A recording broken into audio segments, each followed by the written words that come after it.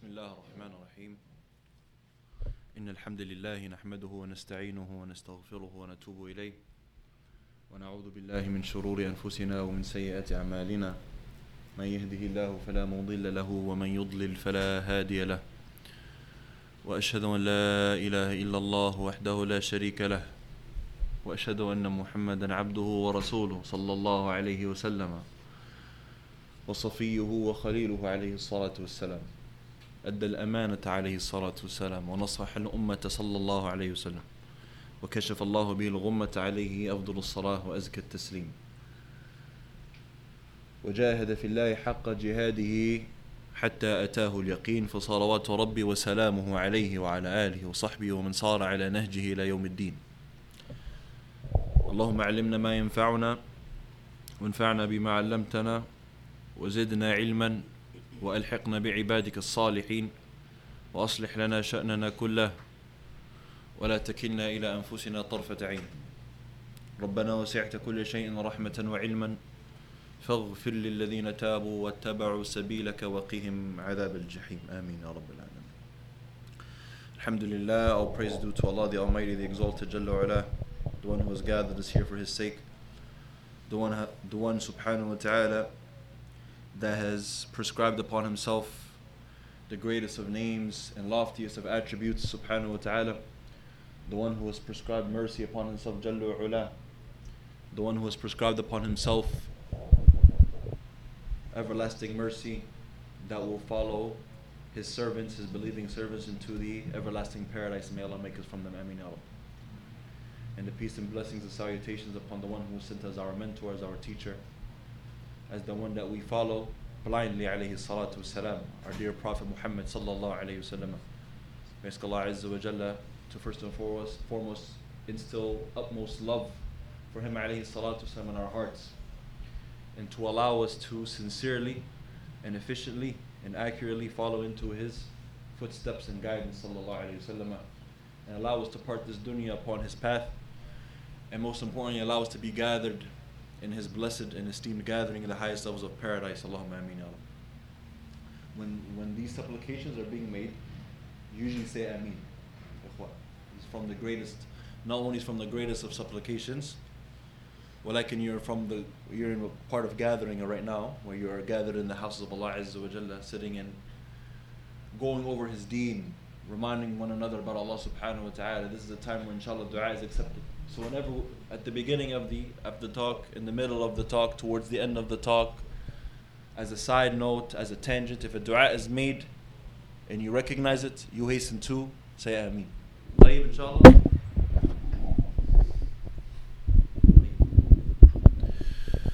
Ikhwa, inshallah ta'ala, bifadlillah, after the bounty and the aid and assist of Allah Azza wa Jalla alone, we're gathered here bi'idhnillah to discuss a very important topic. And many may look at this, as you guys probably seen the flyer, as just one of the segments of the religion, one of the sub-chapters of the religion, maybe more so specifically, one of the chapters of what it means to believe in Allah subhanahu wa ta'ala. But in reality, what we're going to be discussing today is a lifestyle, is a way of life. So I want everyone, bi'idhnillah ta'ala, before we begin, and before we start talking about this very heavy topic, wallah, it's hopefully if the only thing that is gained from this talk is the heaviness and the value of what it means to speak about Allah subhanahu wa ta'ala, then we have benefited from this talk. If that is the only thing gained, right? But like I said, we're going to be discussing more than just a topic, more than just a principle even of the religion. We're going to be discussing a lifestyle, and not just any lifestyle, the lifestyle, the only way of life, the only way out of this life, the only way that this life can be approached. The same life that we are living, the same earth that we are walking, there's only one way, there's only one mindset you can have. There's only one pair of glasses that you can put on to go ahead and view this life. There's no second, there's no third, there's no other option. Understand? And that is the lifestyle of having good thoughts and assumptions of Allah subhanahu wa ta'ala. In the Arabic language is al-husnul dhan billah. Husnul dhan billah. thinking well, assuming well. A lot of us translate it into thinking well of Allah or assuming well of Allah. Thinking or assuming, right? These are all terms that don't define certainty. In reality, al-husn al-dhann, before we get into its definition of what it is, and what the Quran has said about it, and what the hadith have mentioned, what the scholars have mentioned, what are the benefits, that's everything we're going to discuss today, by the way. The benefits of husn al-dhann, the fruits of having this trait of al-husn al-dhann, this lifestyle, living this lifestyle of al-husn al-dhann billah, and also the punishments of not living it, of living a lifestyle opposing to it. Okay? And what are the fruits that you gain and pick up whilst treading this lifestyle? Okay? But before we get into all that, al-husn al-dhann is better translated into having a certain positive assumption of Allah Azza wa Jalla. Certain. You must be certain. It's not just thinking, right? Or a possibility that within this outcome that I'm living, or within this hardship that I'm approaching, right? That there's a possibility that it may end well, or it may end in my favor. Understand? Everything I'm saying, it will make sense if it's not making sense initially, right? But having good thoughts of Allah is a matter that must be carried with certainty. With certainty. As the ulama mentioned, الحسن الظن بالله هو اعتقاد الجميل في الله سبحانه وتعالى ومن الله سبحانه وتعالى. It is simply thinking with optimism when it comes to thinking about Allah Azza wa Jalla, when it comes to assuming of Allah subhanahu wa ta'ala. Right? And many may think, طيب, when are the times that I actually sit and ponder and think about Allah Azza wa Jalla? The fact that this question rises shows that we already have an improper understanding of when we think about Allah Azza wa Jalla. Thinking about Allah subhanahu wa ta'ala is something that should be accompanying you from the moment you are blessed to open your eyes in the morning till the moment that you're able to close them at night. It is something that is accompanying you every step of your day. When you get out of bed, when you're still laying in bed and you regain consciousness, when you're on the way to the restroom, when you're leaving the restroom, when you're preparing for your day, when you're preparing for work, when you're preparing for school, throughout your entire day, Allah Azza wa Jalla should be on your mind. And this concept, bi'idhnillah ta'ala, is going to shed, inshallah ta'ala, enough light. It's a very, very heavy topic. There's a lot to unpack when it comes to talking about al-husn al-dhann billah. Okay? But we're going to, inshallah, just try to touch on the main points. Meaning, what is al-husn al-dhann? How do we attain it? What are the benefits of it? Inshallah ta'ala.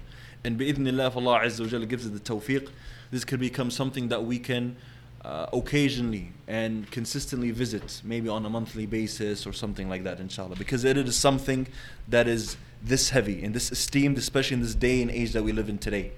Where, forget the non-Muslims, us Muslims have not even grasped a proper understanding of what it means to have iman of Allah Azza wa Jalla. And so that we understand what the manzila, what the status of husn al-dhann billah in reality is, it is something that is accomplished when you have gained proper iman on Allah Azza wa Jalla. Right? So if we have negative thoughts, there are times where we're in doubt, when we're going through a time of trial, or a tribulation, a sickness, an illness, right? And we have doubts that come our way, or we may think negatively, or become a pessimist in certain situations. In reality, our understanding of Allah is faulty. You guys with me? Our understanding of Allah Azza wa Jalla is faulty. And we'll bring many examples to elaborate on this bi'idhnillahi ta'ala. Ya ikhwata fillah, this muhadara inshallah is going to be revolved around a very heavy hadith.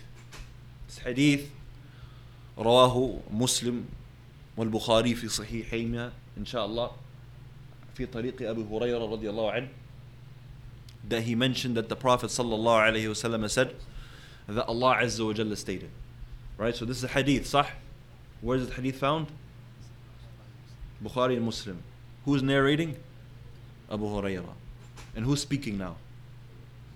The Prophet ﷺ said that Allah said. So who's speaking? Allah Azza wa Jalla. So this hadith is known to be a hadith Qudsi. Jazakumullah khair. It's a hadith Qudsi. Hadith Qudsi is a hadith where the Prophet ﷺ relays it on behalf of whom? Allah Azza wa Jalla. طيب. قال الله سبحانه وتعالى أنا عند ظن عبدي بي. How many words is this? أنا عند ظني عبدي بي. How many? 5 words. I am whatever my servant assumes of me. This is what the hadith translates to.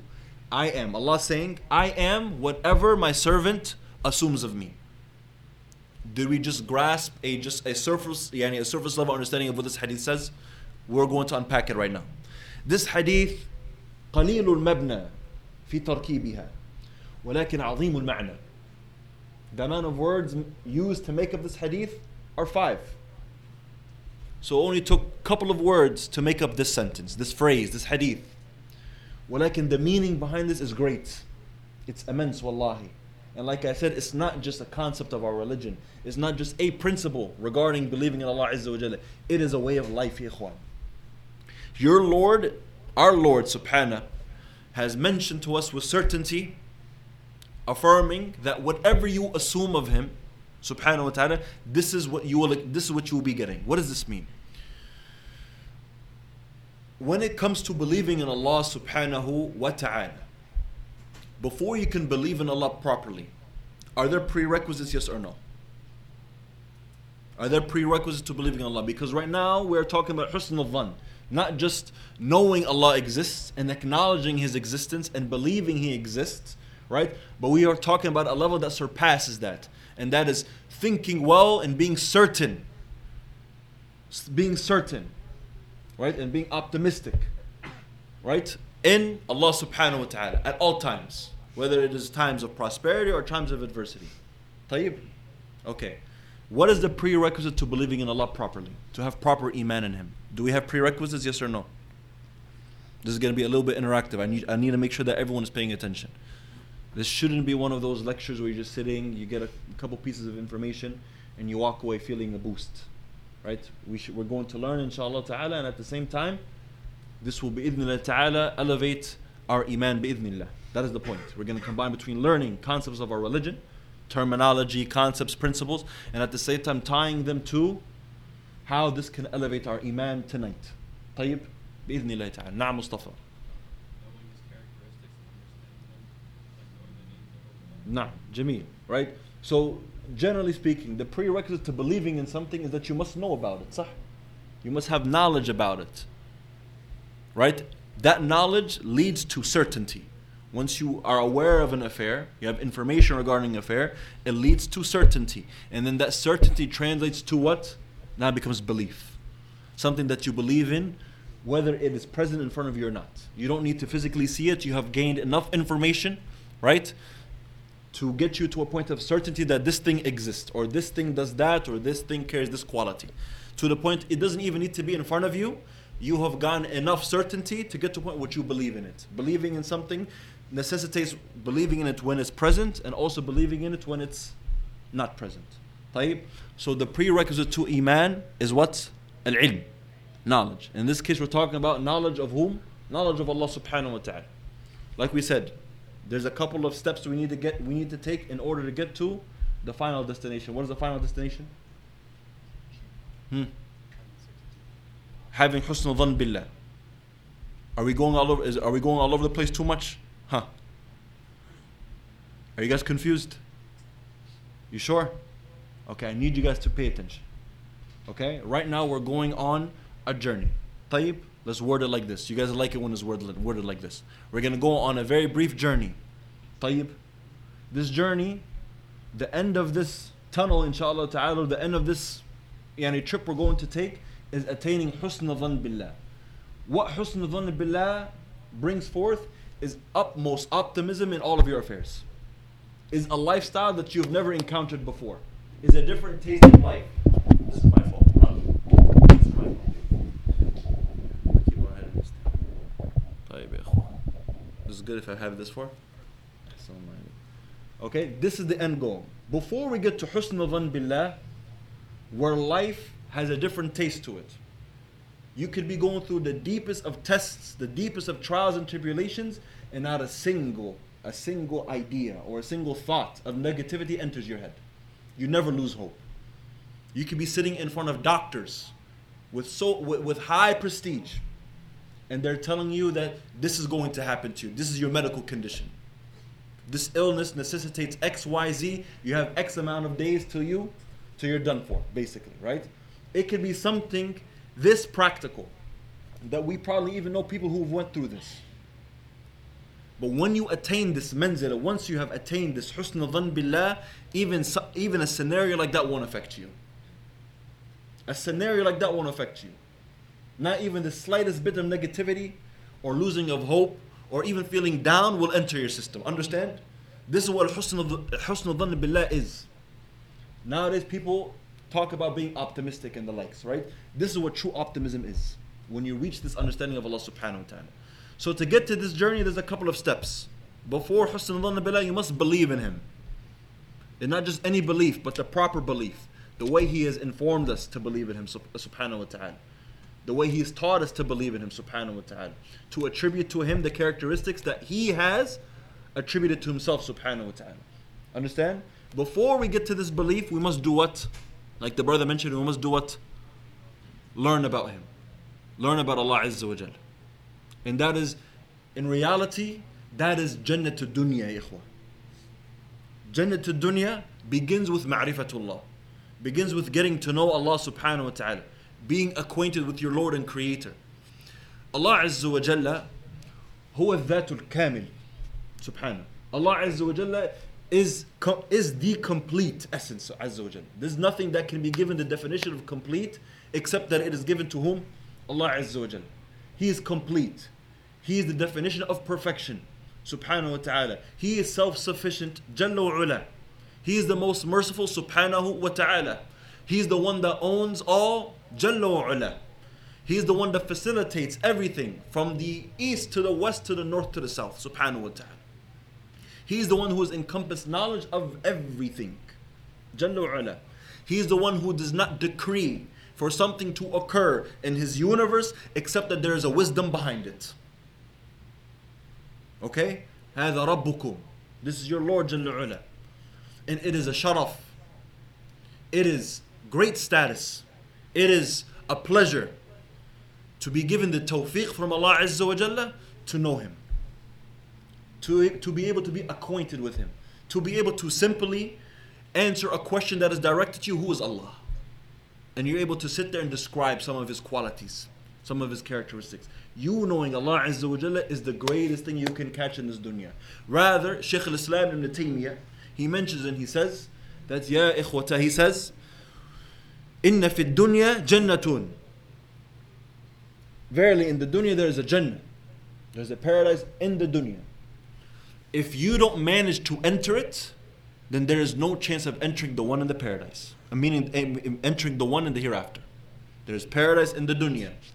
If you don't manage to enter it before your time is up, there's no chance of entering the one that is prepared in the hereafter. With me, guys? What is this Jannah that is in the dunya? He said it is being in a state, getting to a point where you are acquainted with Allah. Ma'rifatullah Azza wa Jalla. When you get to know Allah subhanahu wa ta'ala, ikhwa, you get to a point where you believe in Him and you are comfortable with Him. This will then, fasting forward, this will then become or translate into a point where you have utmost trust and reliance on Allah Azza wa Jalla. He's the one that you go to at the times of hardship. He's the one that you go to when you just want to talk to someone. Nowadays, right, there could be a lot on your mind. You could be stressing a lot. Life becomes very heavy. Sah? And we usually tend to find the closest person, the closest human being to us, whether it is a parent, whether it is a spouse, whether it is a best friend, not even to just gain advice. Sometimes we just want to what? We just want to let off some steam. Sah? Sometimes we just want someone to just hear us, to give us a pair of their ears and just listen to us talk. Let everything off our chest. Sah wala la? This is how us humans are created. Getting to know Allah and believing in Him properly gets you to a point where you are doing this with Allah. Imagine you are sitting in your room, everyone is asleep, no one is in your room, no one is aware of what you are doing, no one is aware of your whereabouts. In a day and age when one is put into this equation, they're usually doing the haram.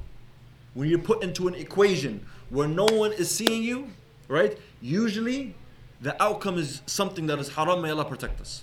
But imagine getting to a point where you have learnt so much about Allah, that you have gained comfort with Allah subhanahu wa ta'ala, that you have became so attached to him, that you are yearning for him, that you have understood his perfection, that whenever you get a chance to be alone, you're looking forward to speaking to him. Does that sound familiar? What kind of people were like this? The prophets, the anbiya, the rusul, the messengers. After them, the companions. After them, the righteous people that we mentioned today. The people that we reference, the people that we quote. These people live this life. It is attainable. Okay? So this is what al-husn al-dhan gets you to. This is what husn al-dhan looks like. Is when you are at a point where whether it is a time of prosperity, you're in a state of blessings. Blessings on top of blessings. You just got a good job. Your money is fine. Your family is healthy. You're living a comfortable life. You can't ask for anything else in the dunya. Usually, we try to find the closest person that we can go ahead and share this blessing with, whether it is a friend, a family member. But imagine that the first direction that you look towards is the direction of Allah Azza wa Jalla. Right? The direction of Allah Azza wa Jalla. You have prosperity, you're so excited to just mention it to Allah. You're so excited to just mention to Allah the blessings that you know He has given you. And you can't wait to express your gratitude towards Him. Because you know that one, it pleases Him, and two, it is a means of Him increasing you. At the times of hardship and adversity, losing a loved one, being afflicted with an illness, losing a job, going bankrupt, your finances aren't doing so well. Nowadays especially, you lose the people around you, people that you grew up around, people that you thought were your friends. They're turning their backs on you. They're treating you in a way that you never imagined. You feel like you're alone. This happens a lot. Today, especially what I just mentioned right now. And people losing other humans tends to be a means of their downfall in this day and age. Tends to be a means of them having negative thoughts, thinking low of life, losing all types of hope. You guys with me? Right? When you have al-husn al-dhann billah, not an ounce of negativity enters your mind whenever you are given an affliction, whenever you are presented with a hardship. And the greatest example for this, ya ikhwa, the greatest example of this is what we see from the prophets. The stories of the prophets in the Quran, there's a common denominator between them all. Right? The prophets that Allah Azza wa Jalla has taken the time to relay their story in detail in the Quran. Sah? What are some of these stories? Who are some of the prophets that we can mention off the top of our head that Allah Azza wa Jalla has extensively went and told us about their story? Like the story of Musa alayhi salam. What's another one? Story of Ibrahim alayhi salam, another one. Yusuf alayhi salam, whole surah. Yunus alayhi salam, who else? Ayub alayhi salam, Adam alayhi salam, yes or no? Right? These are prophets that we are aware that the Quran spends a good amount of time discussing their affair and discussing their life for a reason. طيب? There's a common denominator between all of these prophets, and this common denominator is beyond them all being prophets and messengers. Who can take a shot at what this common denominator is? Whenever they were afflicted with hardship, they turned to Allah SWT. Before we even get to what they did at the time of hardship, the common denominator between all these messengers that we mentioned and we haven't mentioned is hardship. When Allah mentions their stories, does Allah just mention the end result? Does Allah just mention how they are righteous and they are from the people of Jannah and Allah has raised their status? Does Allah just mention that? No, Allah rather spends the majority of the time doing what? Going in depth regarding the hardship that they went through. Sah wala la? Yes or no? Right? That is a common denominator. And their hardships, ya ikhwa, I don't know how much we collectively are aware of their hardships and the hardships of some of these messengers that we just mentioned right now. But their hardships are nothing like the hardships that we seem to fall with today. Rather, their hardships are the worst it can get. The worst outcome, the worst a hardship can get is what Allah Azza wa Jalla has relayed with these prophets. Right? And Allah Azza wa Jalla brought these hardships throughout the entirety of their life. It wasn't just one hardship, one affliction. طيب? When we look at, for example, the story of Musa alayhi salam. The story of Musa alayhi salam. Before he even reached the age of puberty. Right? When Allah Azza wa Jalla revealed to his mother. What did Allah Azza wa Jalla reveal to the mother of Musa? ألقيه في اليم ولا تخافي. Allah Azza wa Jalla is telling a mother, the mother of Musa alayhi salam, has revealed to the mother of Musa, this newborn that you have. What is Allah saying? Allah is saying, take him, put him in the cradle and do what? Just have him sit in the river and we'll take care of him. How much trust do you have to have in Allah to do something like this? Can you imagine any mother in this day and age, no matter how much iman she has, able to do something like this? You're newborn. You just gave birth. This is the closest thing to you. This is a piece of you rather. And you're being told, place him in the cradle and let him just sit in the river. And Allah Azza wa Jalla gave a wa'ad. Allah says, إِنَّا رَادُّهُ إِلَيْكِ وَجَاعِلُوهُ مِنَ الْمُرْسَلِينَ. Allah did not say we're going to do this. This is what the process necessitates. Stage one of you placing him in the river is going to look like this, and then we're going to do this to him. We're going to nurture him like this. We're going to provide for him like so. No, it was just, this is Allah Rabbul Alameen. I'm telling you, place him in the river, and all I'm going to tell you is, we're going to return him back to you, and we're going to make him one of the messengers of Allah subhanahu wa ta'ala. What did she do? She put her trust in Allah Azza wa Jalla. And what was the outcome of this? She was the mother of one of the greatest messengers to walk on the face of this earth. Rather, the messenger that is mentioned the most in the final revelation of Allah Azza wa Jalla. The Quran that Allah Azza wa Jalla has preserved. There's not a prophet who is mentioned more in the Quran than the story of whom? Musa alayhi salam and Bani Israel. Right? So before we get to the affliction and the trials and tribulations that came upon Musa, it began with his mother, and her iman was tested. She would not have been able to do this if she did not have what? Husn al-dhann billah. Having good thoughts of Allah. When you read the Quran, and I'm going to get back to the story of Musa alayhi salam. When you read the Quran, about 86% of the time, Allah Azza wa Jalla ends a verse with what? Allah ends a verse usually, most of the time, and 86% of the time, ends a verse with one of his names or attributes. Do we recognize this for those who maybe memorize the Quran, maybe who have memorized it?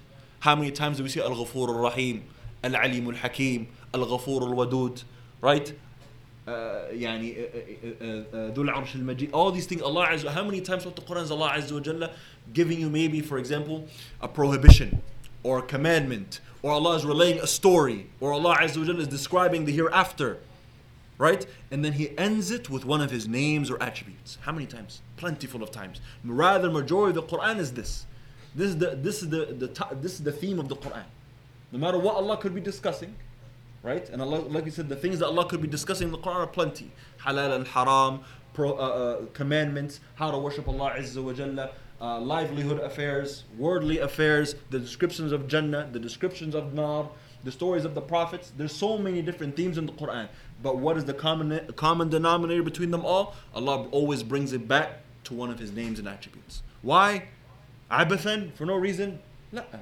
So that this is a way that you learn about Allah Azza wa Jalla. So this is the thamra of learning about Him. This should be a different approach now when we go into the Quran. This should be a different approach when we go into the Quran. Not just reading it and pondering over the stories and recognizing the story of this prophet and that prophet and this ayat. No, look at, especially when Allah ends with a name or attribute, ponder. Tayyib, Allah just ended now this ayah with Al-Ghafur Ar-Rahim. What did He just discuss? What did He just mention? To go ahead and end with these two names and attributes. Understand? Whatever Allah Azza wa Jalla previously brought forth and decided to end with those two names is an example of Allah's mercy, Allah's rahmah, Allah's maghfirah, understand? And so on and so forth. So this is a method that we take to learn about Allah Azza wa Jalla, so that you get to a point where you have this yaqeen that Musa alayhi salam, that the mother of Musa had, when she was told to just place the most valuable thing in her life in the river like so. Tayyib? Musa alayhi salam, he was tried plentiful of times. But specifically, when Musa alayhi salam, right, went through years of trying to call Fir'aun and his people to at-tawheed, to la ilaha illallah. And at that time, Fir'aun wasn't just any type of oppressor. This was a person that was claiming divinity. This was someone who was forcing his people to worship him. And at that time, he had all the power on the face of earth. Right? He had all the power on the face of earth. And Musa alayhi salam was told to take his brother and to stand foot to this man, Fir'aun, who had all this power, and to go ahead and abolish what he's been calling to, abolish what he's told his people to believe in, which is believing in him and worshiping him, and rather calling people to the methodology he's been given, which is the methodology of Islam, La ilaha illallah. Right? It got to a point where enough people followed Musa, and then Allah Azza wa Jalla decreed for Musa alayhi salam and his people to do what? To leave. Khalas. It's time for you guys to leave. You guys are not able to sit here and practice freely, so we decree for you in the middle of the night, Musa, take your people, take the people who have believed with you, and leave. Exit the area. Sah. Right? What happens on this journey? What happens on this journey as they're traveling?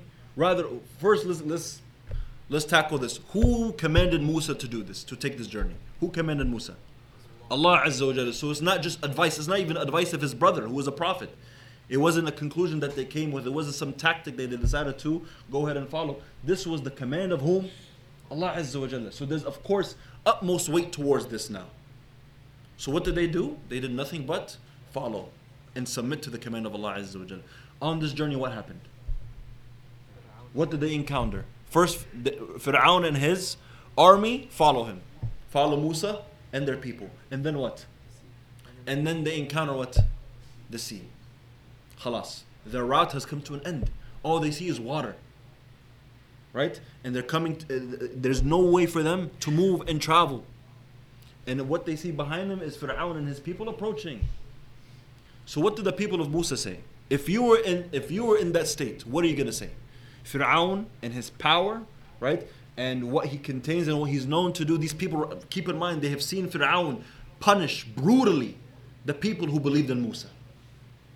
Brutally punish the people of Musa, dying in very extreme ways. And all they see in front of them is that Musa, who is a prophet that they believe is a prophet, right, has told us that Allah commanded him to go ahead and leave the premises and travel. And now we have came to the sea. It is a dead end. It's either we wait for Fir'aun and we see him approaching, we wait for Fir'aun to go ahead and end us all, or we enter into the sea and our abode is what? Drowning. Sah? That's the only logical conclusion to come to at that time. Sah wa la? What would you have said? Khalas, this is the end of us. Yes. Yes or no? And that's what the people of Musa said. They said what? Inna lamudrakun. The people of Musa, when they saw this, they said, Inna lamudrakun. And these are people of Iman. These are people who used to be sorcerers, who used to be magicians, and they believed in Musa sincerely. They weren't hypocrites. They weren't faking it. These were people who genuinely believed in Musa. They believed in Allah the Almighty. Right? But their Iman wasn't there yet. Their understanding of Allah Azza wa Jalla wasn't complete yet. It was still kind of faulty. It was a bit tainted. They didn't get to a point where they had that assumption of Allah, that trust and reliance on Allah, even at a time where the dunya seemed like it was coming to an end. What did Musa say? When the people of Bani Israel said, Inna lamudrakun, khalas, we're doomed. It's over. There's no chance. We're dead. What did Musa say? Did he start pondering as well? Did he start thinking twice? Did he start having doubts? All of my people, my army, the people who followed me, the people who are supposed to trust me and support me, right? And at least be optimistic at this kind of time. What are they saying? They have lost all hope. What did Musa do? قَالَ كَلَّا. He said, absolutely no way.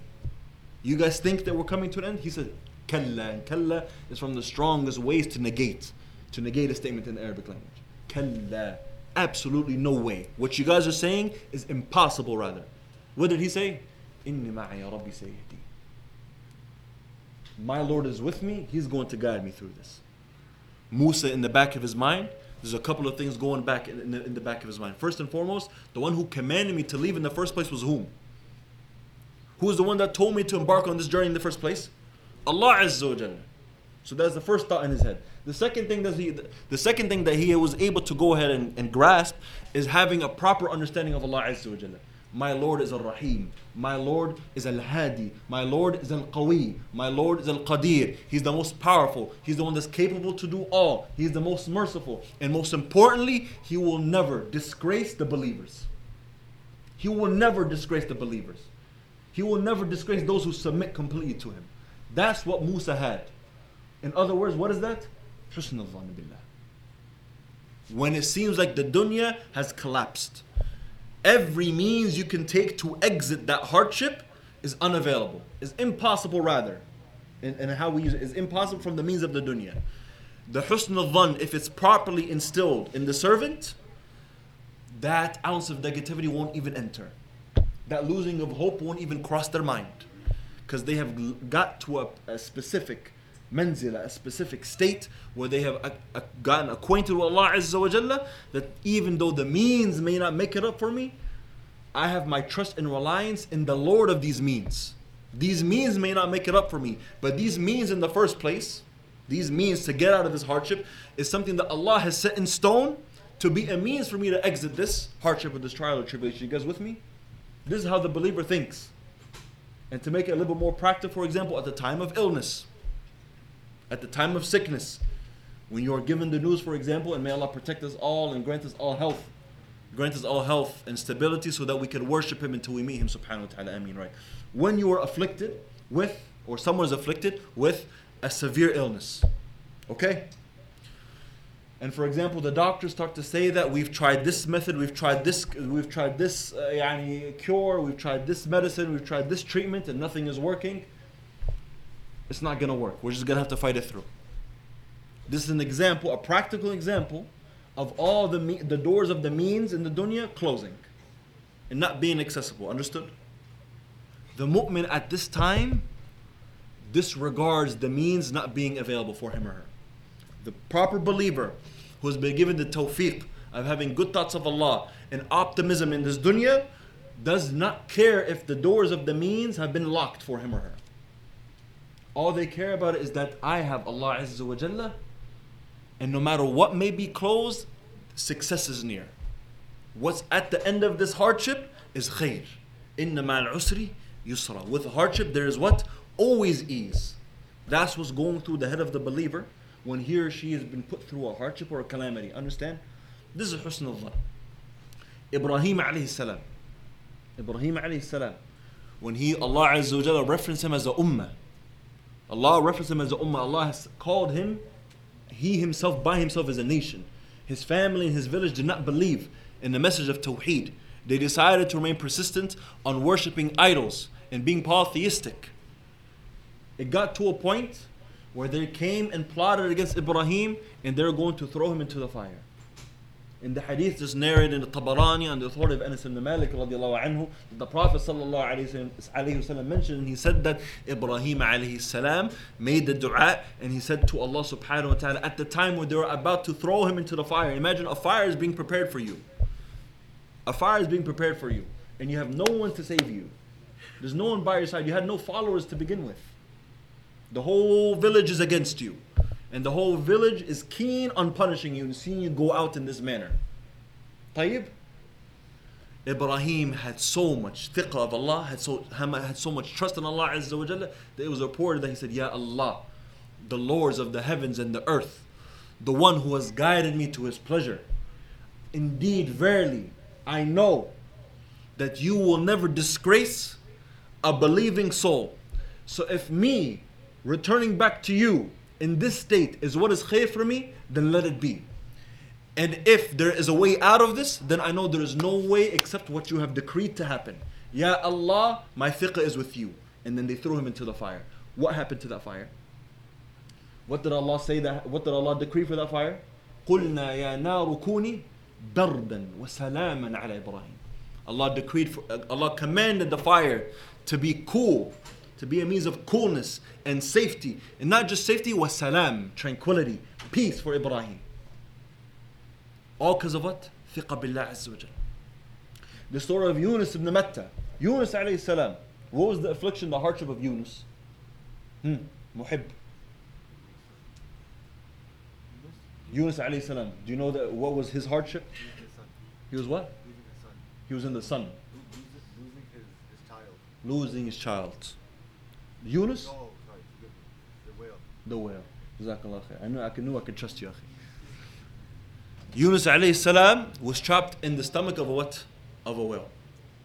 Okay? Yunus alayhi salam, it doesn't get darker than this. You are in the deepest of the sea.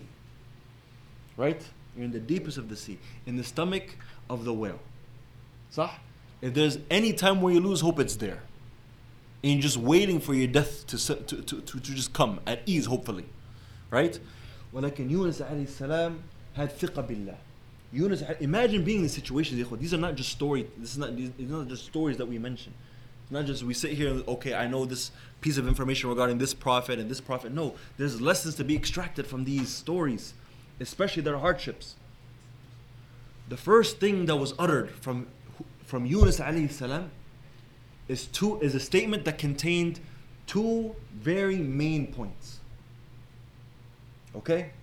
This statement that he mentions, that I'm going to go ahead and mention right now, it was a statement that consisted of his utmost trust in Allah subhanahu wa ta'ala. And it was a statement that acknowledged that the hardship that he was enduring at that time was due to his shortcomings, due to him coming short with Allah Azza wa Jalla. So not only did he have trust in Allah subhanahu wa ta'ala, but he actually started to blame himself for coming short in the rights of Allah Azza wa Jalla, and he recognized and he acknowledged that the only reason why I'm in this hardship today is due to me not giving Allah Azza wa Jalla his proper rights. Imagine. He says, وَذَنُّونِي إِذْ ذَهَبَ مُغَاضِبًا فَظَنَّ أَن لَن نَقْدِرَ عَلَيْهِ فَنَادَى فِي الظُّلُمَاتِ أَن لَا إِلَهَ إِلَّا أَنْتَ سُبْحَانَكَ إِنِّي كُنْتُ مِنَ الظَّالِمِينَ فَاسْتَجَبْنَا لَهُ وَنَجَّيْنَاهُ مِنَ الْغَمِّ وَكَذَلِكَ نُنْجِي الْمُؤْمِنِينَ. Allah Azza wa Jalla in Surah Al-Anbiya, and I'm bringing some of these from Surah Al-Anbiya, where the story of Ibrahim was in Surah Al-Anbiya. The story of Dhannun, which is Yunus ibn Matta, is also from Surah Al-Anbiya. This is a good surah to go ahead and reference if you want to see the reality of some of these prophets at the time of hardship. Okay?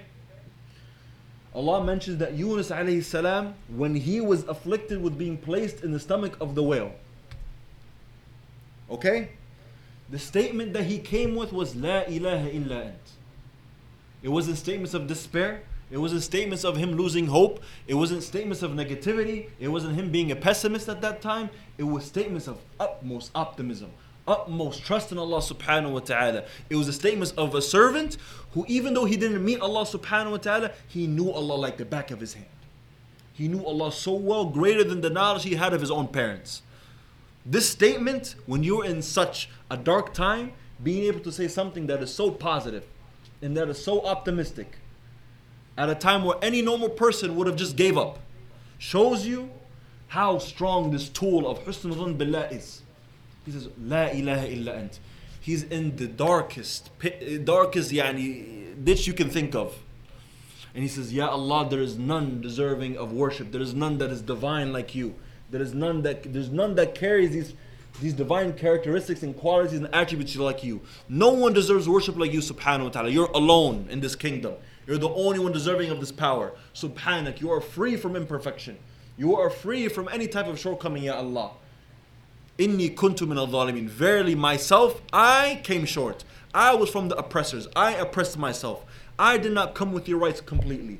I did not go ahead and align myself with the way you wanted me to live my life. That is, in other words, he's saying that is the reason why I'm in the whale today.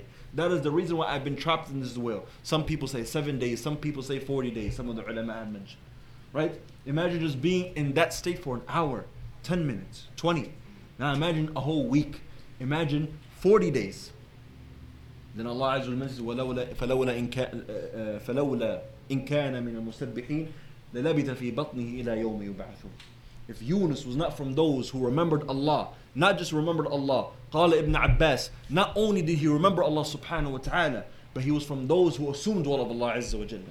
He remembered Allah, and what caused him to remember Allah at that time and to be optimistic and positive was that he knew Allah and he had good thoughts of him, subhanahu wa ta'ala. So Ibn Abbas says not only was he from those who remembered Allah, but he had this tool of a husn al-dhann.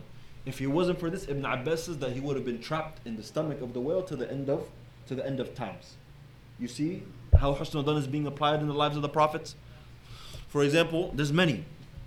The story of the Prophet ﷺ. I'm bringing examples so that we get a better grasp of husn al-dhann. Then we'll talk about its fruits. Then we'll talk about what it means to have it. Then we'll talk about the consequences of not carrying husn al-dhann billah. Right? But I'm bringing these examples so we get a better grasp of this concept What does it mean to have good thoughts of Allah? And these hardships of the Prophet, ya ikhwan, these hardships that we're mentioning that's being extracted directly from the Quran, this is the hardest a hardship can get. That is the deepest any affliction can get. You got to understand this. Whatever affliction that you have went through already, that you have witnessed someone else go through, that you have seen your family go through, understand that it is only a mere percentage, a fraction of whatever these hardships are that we are listing right now from these prophets.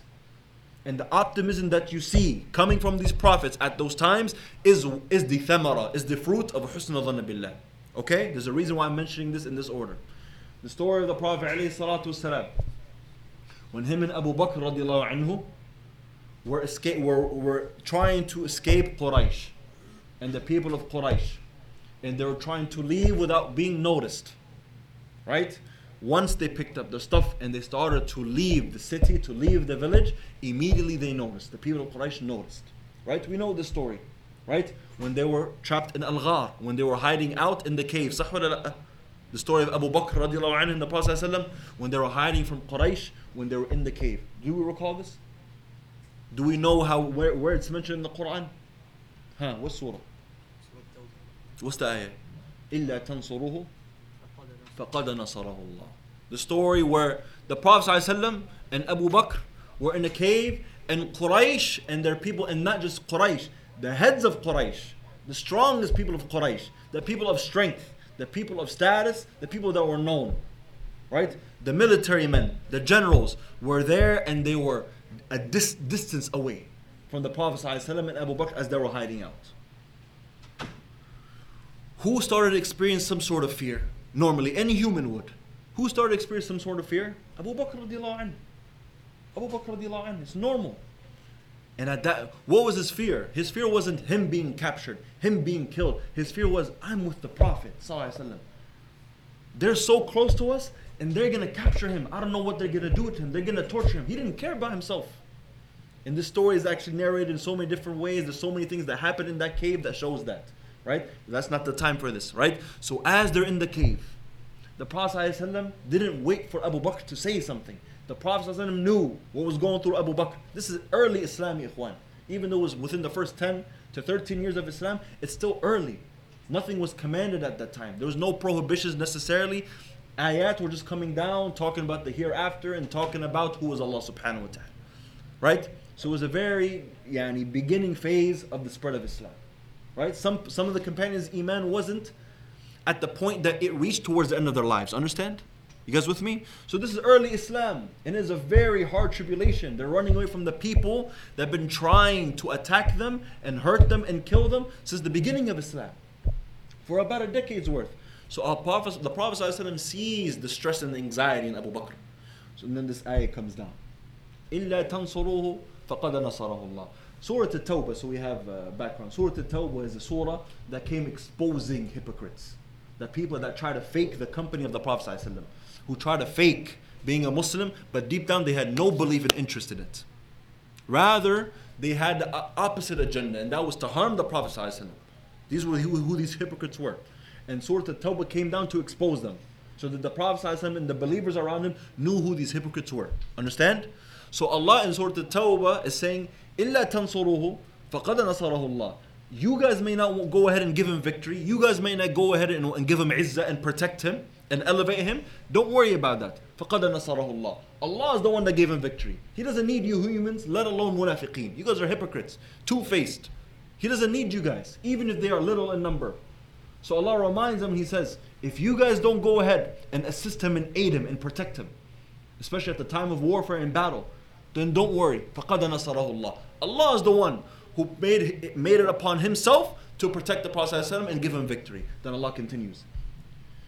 إِذْ هُمَا فِي الْغَارِ إِذْ يَقُولُ لِصَاحِبِهِ لَا تَحْزَنْ إِنَّ اللَّهَ مَعَنَا فَأَنزَلَ اللَّهُ سَكِينَتَهُ عَلَيْهِ وَأَيَّدَهُ بِجُنُودٍ لَمْ تَرَوْهَا وَجَعَلَ كَلِمَةَ الَّذِينَ كَفَرُوا السُّفْلَى وَكَلِمَةُ اللَّهِ هِيَ الْعُلْيَا. 4 things that came down due to the statement of the Prophet ﷺ.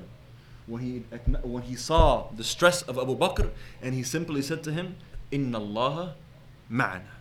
He said, Ya Abu Bakr, in other words, don't worry about what you see outside. We're not going to be caught. Even though it seems like our chances are slim in surviving, Inna Allah ma'ana. Allah is with us. Strong word. This is a very strong statement to say, especially at a time of hardship like this, at a time where it's life or death. And you say with utmost certainty and a calm attitude, you say what? Allah is with us. So due to this statement, what happens? فَأَنزَلَ اللَّهُ سَكِينَتَهُ عَلَيْهِ. The first fruit, Allah Azza wa Jalla allowed the tranquility that has been provided by Him alone to be descended upon them. So now the stress and anxiety that could have been present with them has now been uplifted. Utmost tranquility, calm. وَأَيَّدَهُمْ بِجُنُودٍ لَمْ تَرَوْهَا. Number two, Allah Azza wa Jalla has disallowed for angels, who Allah called as junud. Allah called as fighters, right? But junudun lam tarawha. Allah Azza wa Jalla has allowed angels to come down that they did not see. They were not able to see them. They were a means of protecting the Prophet ﷺ and Abu Bakr. Due to this optimism, due to this husn dhan billah. Understand? You guys see how this is applied in the lives of the prophets? This is where husn dhan takes you. This is where husn dhan takes you, ikhwan. Right? This concept of husn dhan, ikhwan, has many benefits, has many fruits. From them is what we have seen in the outcomes of the stories of the prophets. This husn dhan billah is a way you look at life. Do you guys understand, at least now, for just a glimpse perhaps, how this concept of al-husn dhan billah is greater than just a concept, is greater than just an Islamic principle? You guys see how it's an actual lifestyle, right? It is something that you apply everywhere, at all times, especially at the times of hardship. What are the benefits of al-husn dhan billah? What do I gain as a servant of Allah Azza wa Jalla when I go ahead and am able to struggle my soul, right? Learn about Allah and get to a point where I can say I have comfortably gained this husn dhan billah. This this medal.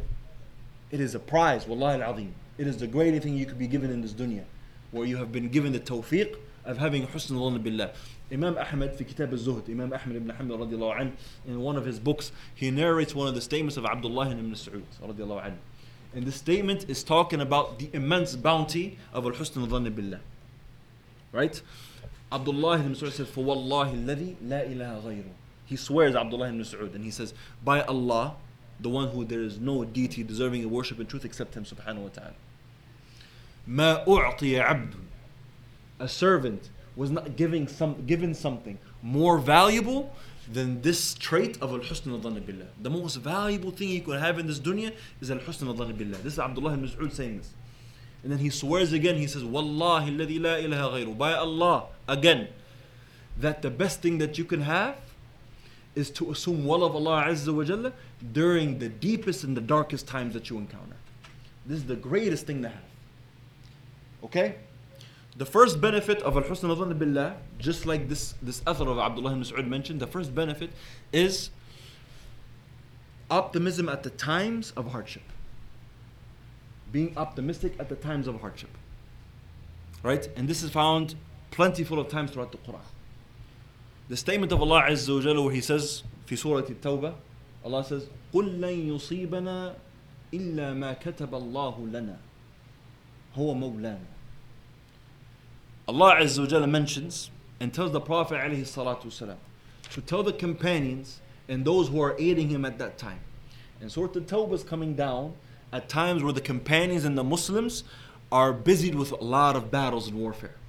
It's a hard time, very difficult time. Rather, it was from the greatest tests upon the Muslims is that the last 7-8 years of Islam before the death of the Prophet alayhi salatu wasalam, the greatest of tests is the test of the battles that they had to go ahead and be involved in.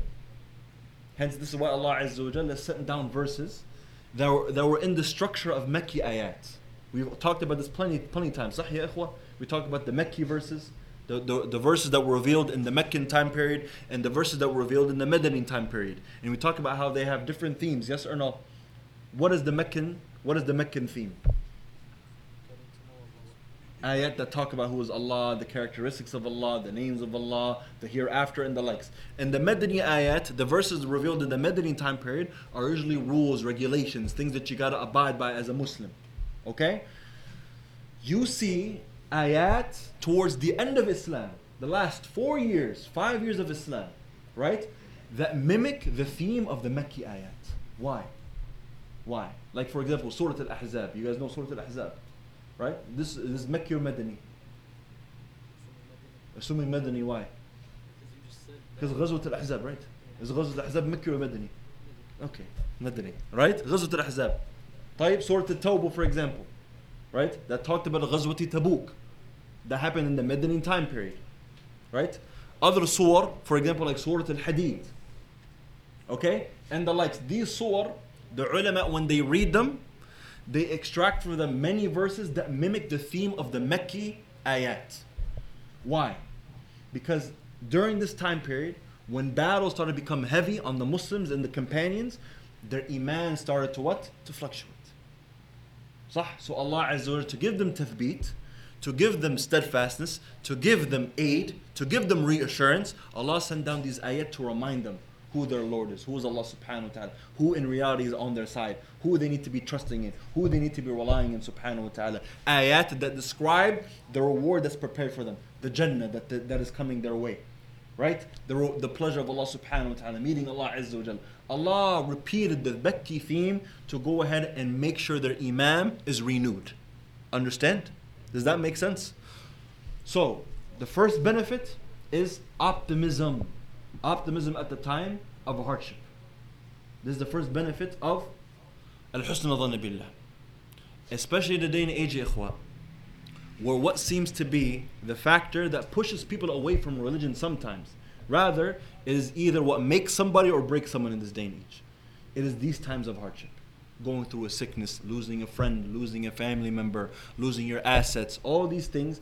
In this day and age, after the tawfiq of Allah subhanahu wa ta'ala, it is usually something that makes somebody, meaning it is a means for them to get closer to Allah and start to become more religiously aware, or it is a means of putting them in a deeper ditch than they already are. Does that make sense? Understood? Right? So al-husn dhanna billah is the person at the time of hardship. Is the person at the time of hardship. Allah Azza wa Jalla says about the believers في Surah Al-Imran, right? And this is Surah Al-Imran discusses which battle specifically? Badr, Ghazwati Badr, right? Allah subhanahu wa ta'ala says, and it's almost subhanallah, Surah Al-Imran and Surah Al-Anfal, these are surah that discuss the immense virtues and the miracles of Allah Azza wa Jalla that occurred in Ghazwati Badr. Anyone who has studied the seerah or maybe has even looked into just Ghazwati Badr, you may have a glimpse of how special that occasion is, especially for the believers, right? And how the reality of Allah Azza wa Jalla was shown to the believers at that time of hardship. Okay? So Allah Azza wa Jalla mentions, right? And these are ayat that are coming down at the time of battle. Imagine, at the time, these ayat coming down. And there are many different aqwal in how they're coming down. Right? Many different opinions in what is the format of them coming down, right? But Allah mentions about their states في Surah Al-Imran. الَّذِينَ قَالَ لَهُمُ النَّاسِ إِنَّ النَّاسَ قَدْ جَمْعُوا لَكُمْ فَاخْشَوْهُمْ. Right?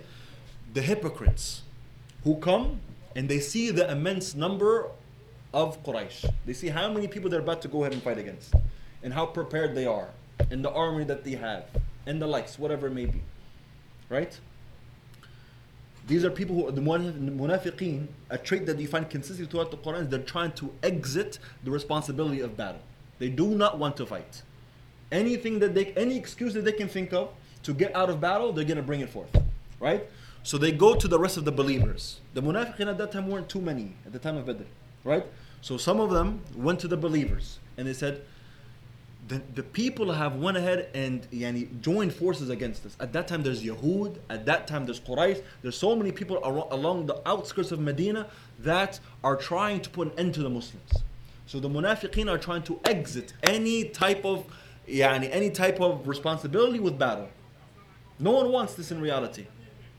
Okay? So Allah says that the munafiqeen used to tell the believers to go ahead and convince them to be on their side. These people have came together and have joined forces. In other words, look what they have, look at their number, look what we have, there's no chance. So the munafiqeen are trying to instill fear in the believers from these people who are trying to go ahead and harm them. Are you guys with me? Okay, so Allah says, فَخْشَوْهُمْ. They said, فَخْشَوْهُمْ. these people, the one thing that the companions had at that time that did not allow them to be afflicted and swayed away of the plot of the munafiqeen is that they had husn al-dhann billah. At the time of hardship, at the time of battle, from the hardest times that anyone will encounter, without a doubt. فَزَادَهُمْ إِيمَانًا. The plot of the munafiqeen did not go ahead and instill doubt in their minds, did not cause them to rethink fighting with the Prophet ﷺ or going to battle. Rather, it just caused them to increase in more iman. Because they realized that these are people who did not have an understanding of Allah Azza wa Jalla. And they had certainty in Allah. They've seen what Ghazwat Badr came with. They've seen how Allah saved them when they were in Quraysh being boycotted. They have seen many of the miracles of Allah Azza wa Jalla. And they have gotten acquainted to Allah Azza wa Jalla at a point where if the Prophet commanded them to do something, if the Prophet commanded them for battle, if the Prophet commanded them to migrate, they did not worry about what the means brought forth. All they knew was Allah was on their side, and there is no one better to have by your side than Allah at the time of hardship. فَزَادَهُمْ إِيمَانًا وَقَالُوا حَسْبُنَا اللَّهُ وَنِعْمَ الْوَكِيلُ. This statement, ya ikhwa, this statement is from the most beautiful statements of utmost submission in reliance on Allah Azza wa Jalla. This statement, this dhikr, حَسْبُنَا اللَّهُ وَنِعْمَ الْوَكِيلُ. Allah Azza wa Jalla is sufficient for us. حَسْبُنَا اللَّهُ, this is what it means. Hasbunallah, Allah is sufficient for us.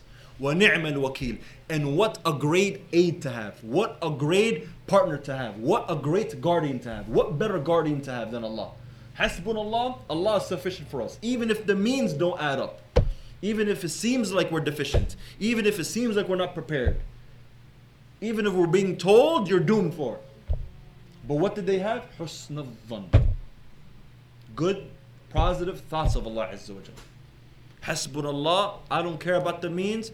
Allah is sufficient for me. Number one, wa ni'mal wakil. And what a great guardian to have by my side.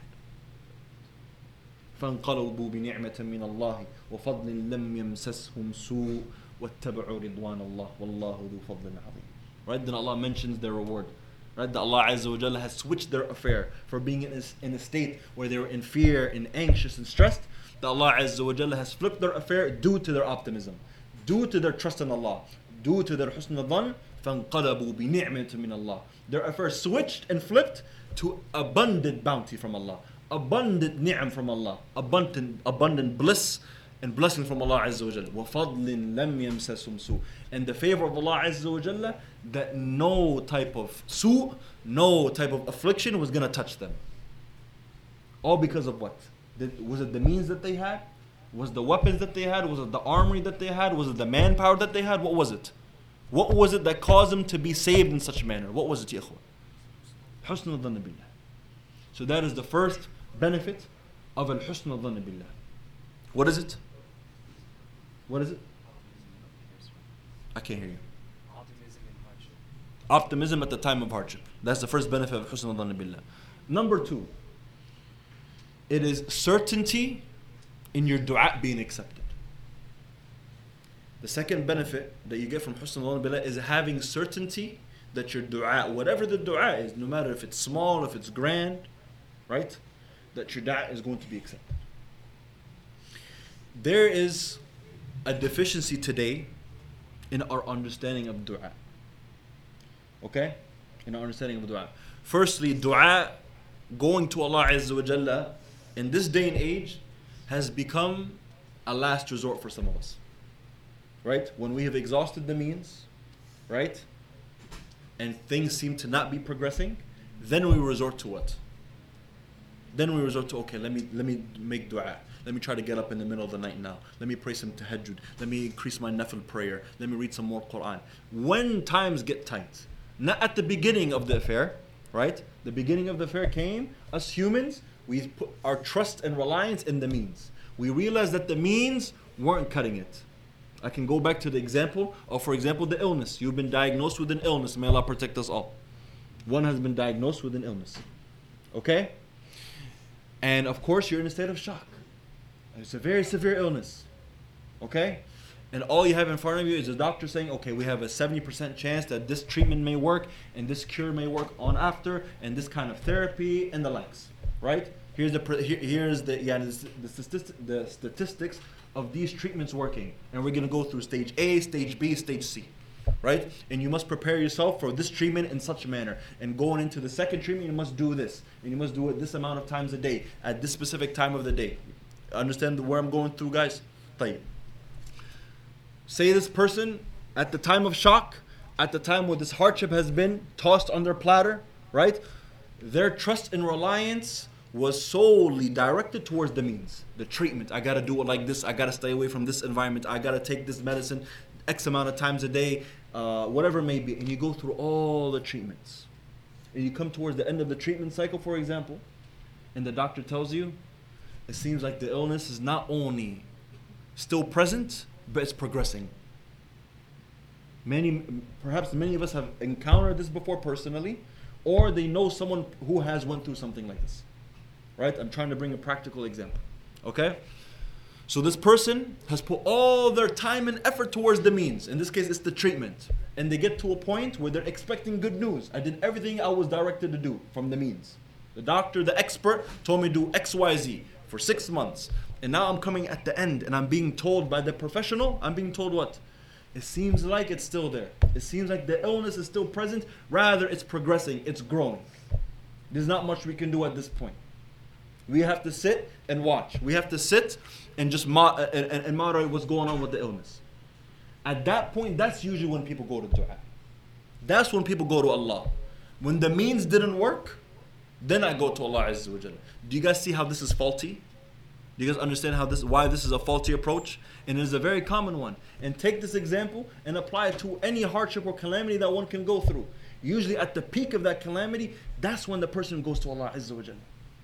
But rather, before you direct yourself and put any effort towards any means to get yourself out of that ditch, to get yourself out of that calamity, the first step is going to Allah. The fact that we don't go to Allah Azza wa Jalla first shows us we have an improper understanding of who He is. Which means that we are far away from husn al-dhanna billah. Right? When you have a husn al-dhanna billah, you have this trait where you are certain that your dua is being accepted. Another faulty approach we have today, specifically with our dua, is that when we make dua, we still feel anxious. We're still stressed. Right? You're making dua for a specific job opportunity. You're making dua for a specific thing to occur in your life. You're making dua for a specific cure. You're making dua for marriage. You're making dua for rizq. You're making dua for a child. Whatever it may be. Right? When we make dua, we're still anxious. You're still stressed.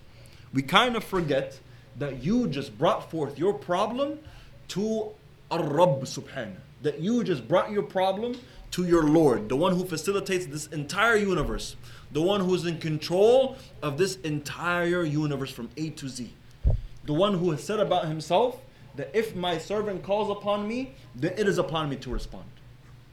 How many times do we hear these kind of verses? Where Allah is speaking with certainty, He's made it upon Himself, subhanahu, that as long as my servant calls upon me, I'm answering. Allah is saying this, not even another man is telling us this. Allah Himself is saying this. Yet we make dua and we're still stressed out. Yet we make dua and we still have doubt. Yet we make dua and we're not comfortable. When you relay dua, the proper state you must be in after making dua, you ikhwan, is like I have mentioned to a couple of brothers. This is an example that one of my teachers have given me. When you are making dua, for example, in sujood.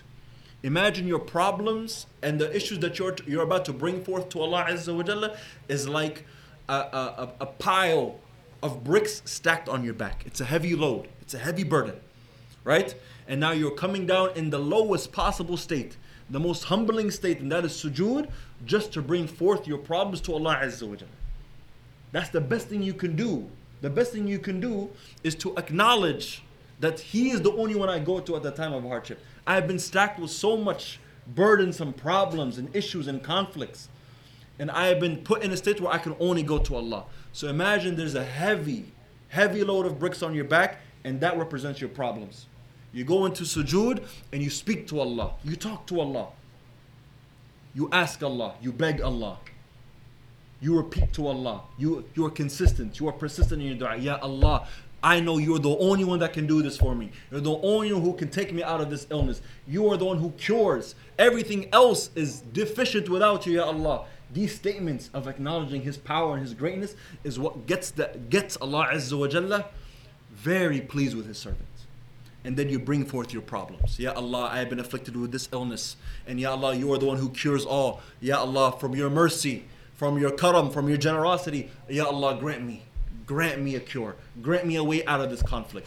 Now your problems, now you have finished your dua. As you're exiting sujood and coming back to the sitting position, that load should have been removed completely from your shoulders. You should feel so much lighter now.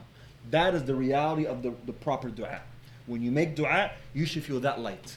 The conflicts that you had pre-dua, right, should absolutely be removed. That stress and that anxiety should be lifted completely after you make dua. Because you're not talking to some millionaire. You're not talking to some person of status. You're not talking to some king or some royalty. You are talking to Allah.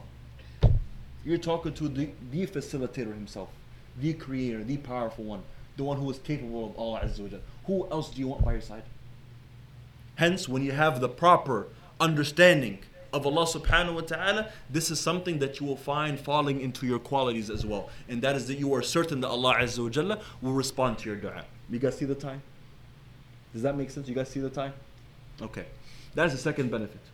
The third benefit of al-husn al-dhann billah, having good thoughts of Allah subhanahu wa ta'ala, is that it will improve the quality of your worship. That is number 3. And rather, number 4 is it will further you away from the avenues of sin. These are very important in this day and age. They're very important.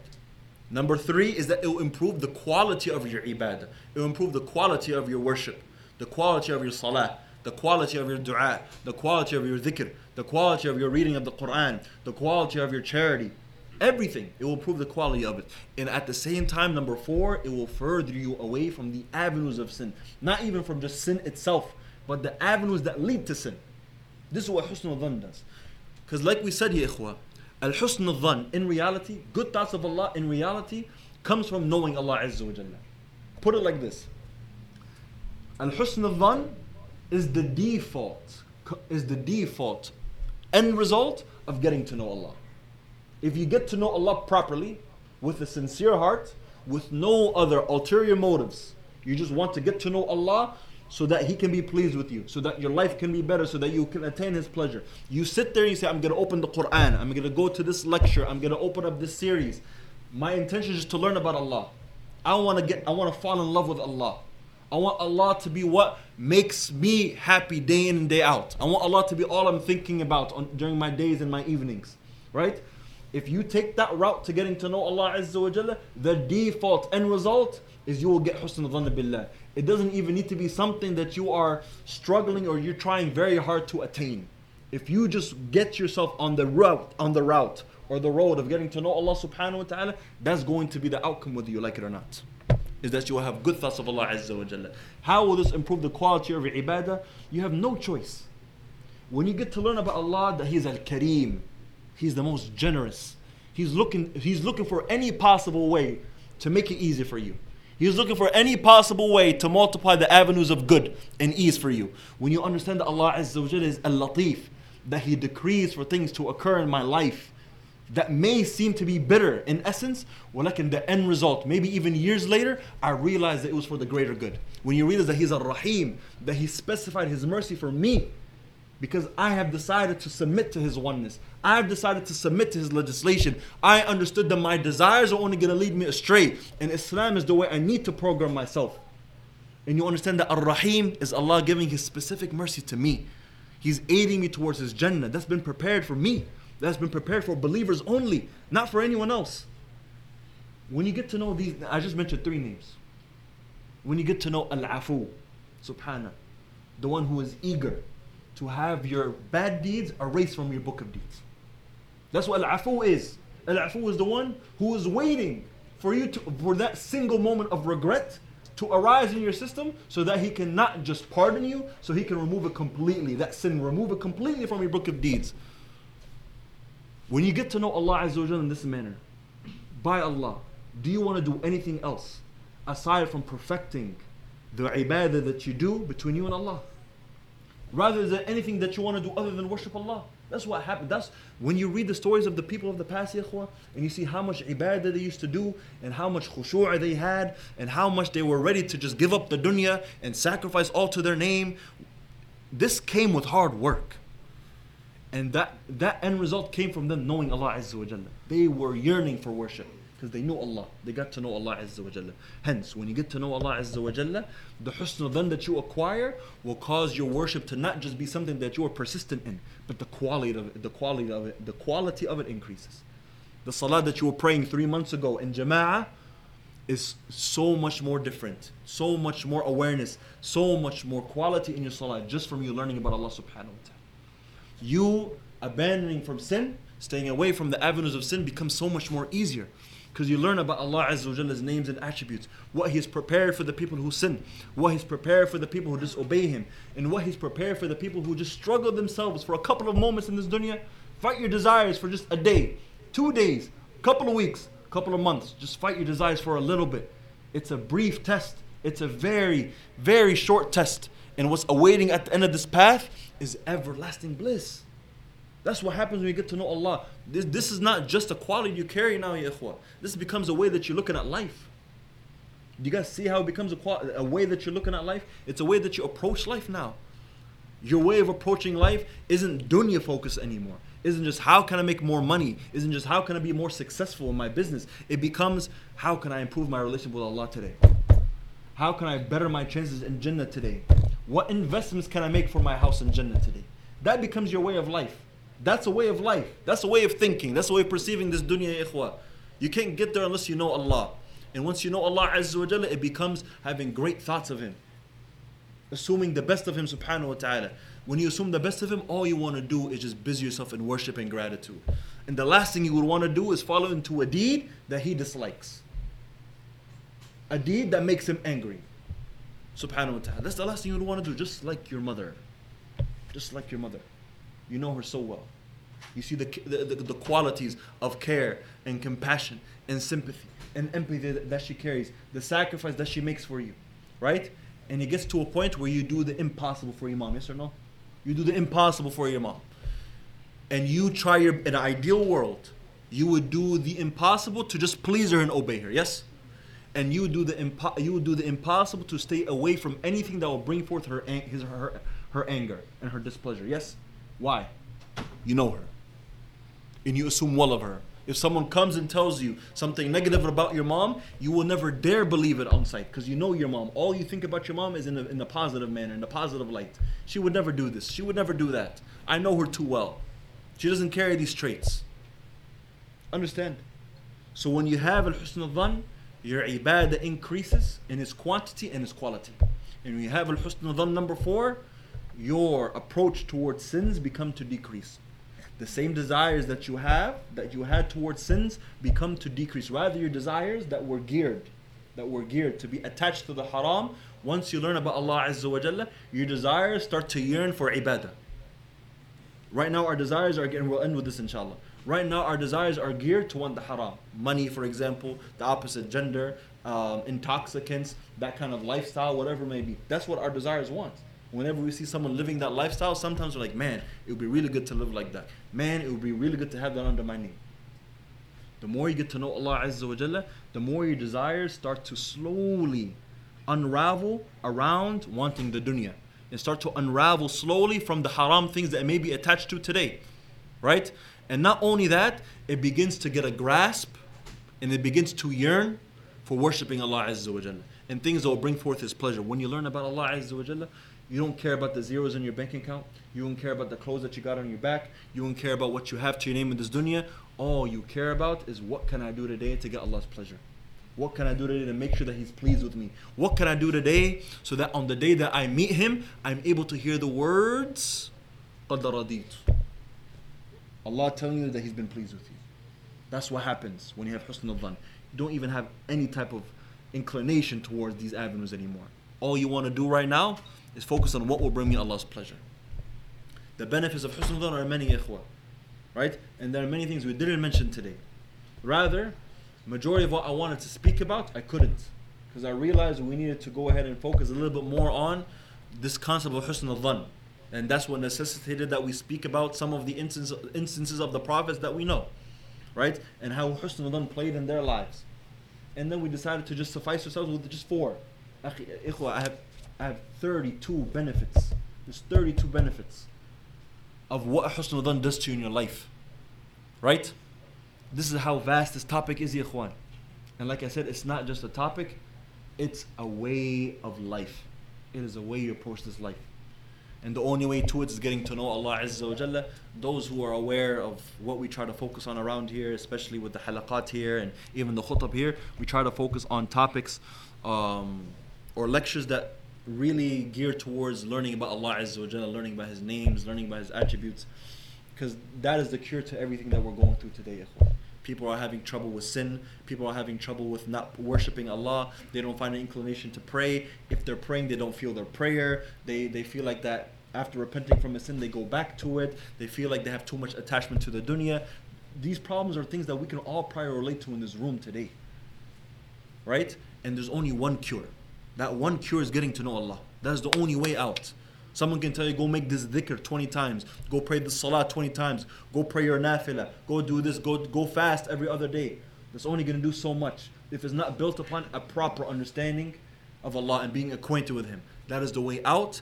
And that is the one thing that the people of the past perfected and what caused them to be day and night from how we are today. That's why we're always in awe. And we're always in shock when we read about their lives and the traits that they carried and we compare it to how we're living our lives today. Because they perfected this one quality, and that is getting al-husn al-dhann billah. It may take 5 years, may take 10, may take a lifetime. But the point is that you gain it. And you're able to taste it before you have your last moments. And as long as you taste it before your last moments, wallahi, all you're going to see is bliss. May Allah make us from those people. Sallallahu Azza wa Jalla an yufaqihna fi ad-din. Sallallahu Azza wa Jalla an yarzuqna ma'rifatihi subhanahu wa ta'ala. Sallallahu Azza wa Jalla an yuhabbib ilayna al-iman ويزينه في قلوبنا ويكره إلينا الكفر والفسوق والعصيان. اللهم حبب إلينا الإيمان وزينه في قلوبنا وكره إلينا الكفر والفسوق والعصيان. اللهم آت نفوسنا تقواها وزكها أنت خير من زكاها أنت وليها ومولاها. اللهم إنا نسألك الجنة الفردوس الأعلى وما قرب إليها من قول وعمل ونعوذ بك من النار وما قرب إليها من قول وعمل. وصلى الله وسلم على البشير النذير المبعوث رحمة للعالمين نبينا محمد عليه أفضل الصلاة وأزكى التسليم. جزاكم الله خيرا.